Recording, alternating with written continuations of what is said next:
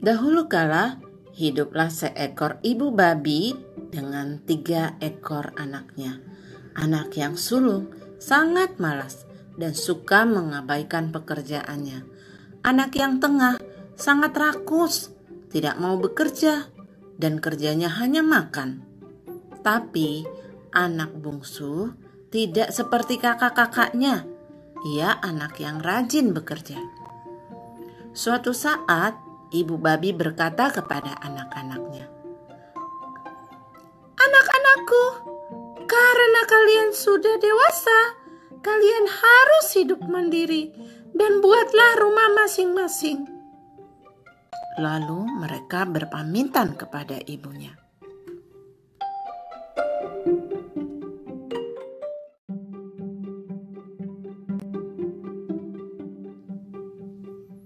Si bungsu berpikir, rumah seperti apa ya yang saya akan buat? Si sulung tanpa mau bersusah payah dan berkata, "Aha, aku akan membuat rumah dari jerami aja sangat mudah membuatnya." Si bungsu berkata, "Kalau rumah dari jerami, nanti akan hancur bila ada angin atau hujan."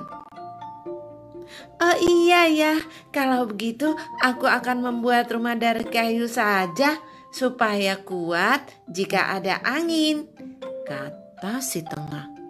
Si tengah akhirnya membuat dari kayu. Setelah selesai, si bungsu kembali berkata, "Kalau rumah dari kayu, walaupun tahan angin, tetapi akan hancur jika dipukul." Si kakak menjadi marah. "Hah, kau sendiri sangat lambat membuat rumahmu. Rumahmu dari batu bata itu sangat lama. Nanti serigala akan datang loh."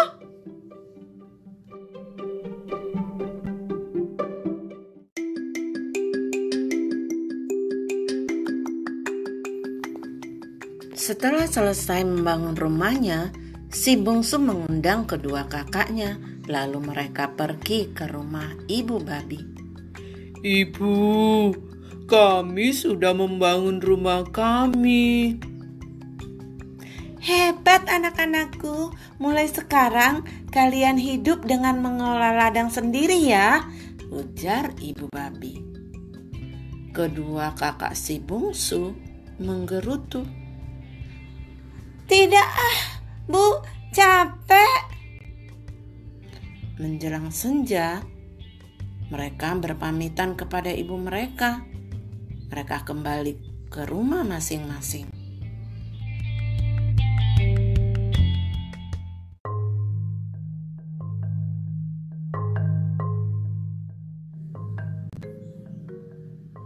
Dalam perjalanan, tiba-tiba seekor serigala membuntuti mereka. "Aku akan memakan babi malas yang tinggal di rumah jerami itu.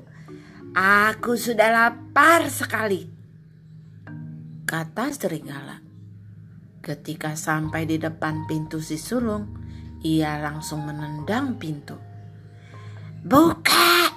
Buka pintunya! Buka cepat! Cepat buka!" Si sulung terkejut dan cepat-cepat mengunci pintu. Tetapi serigala lebih cerdik. Ia langsung meniup rumah jerami itu, sehingga rumah jerami itu menjadi hancur.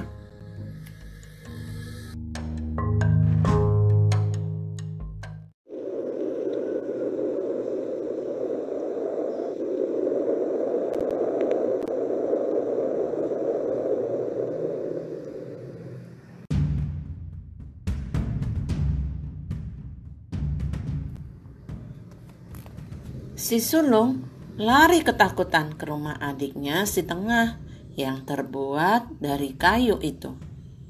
"Tolong! Tolong kakak! Tolong aku!" Walaupun pintu telah dikunci, serigala langsung menobrak rumah kayu itu hingga hancur. Serigala mendekat ke arah kedua babi yang sedang berpelukan karena ketakutan. Keduanya langsung lari dengan sekuat tenaga menuju rumah si bungsu. Tolong, tolong kakak, tolong aku, tolong kami berdua, ada serigala kakak.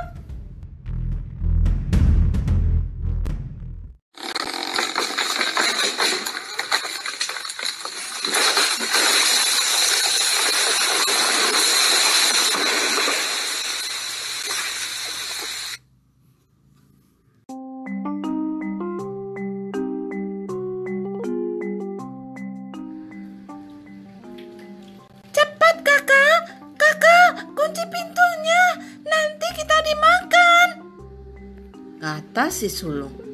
Si bungsu dengan tenang mengunci pintu.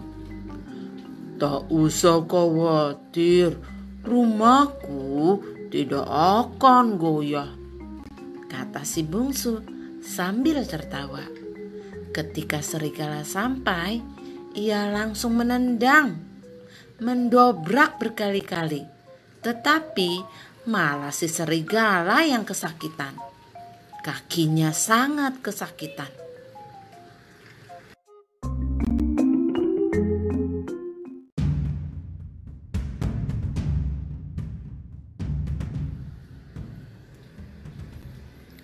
Karena serigala sudah kelaparan, serigala memanjat ke atas cerobong asap.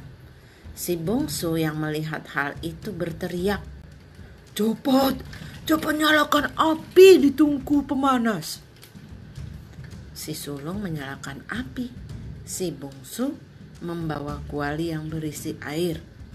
Airnya sangat panas.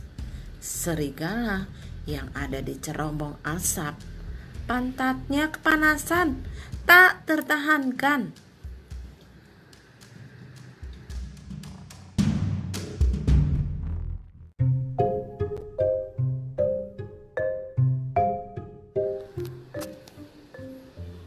Malang bagi serigala. Ketika ia ingin melarikan diri, ia malah terpeleset dan jatuh ke dalam air yang mendidih. Wow! Serigala cepat-cepat lari karena seluruh badannya luka. Maka ia menahan kesakitan.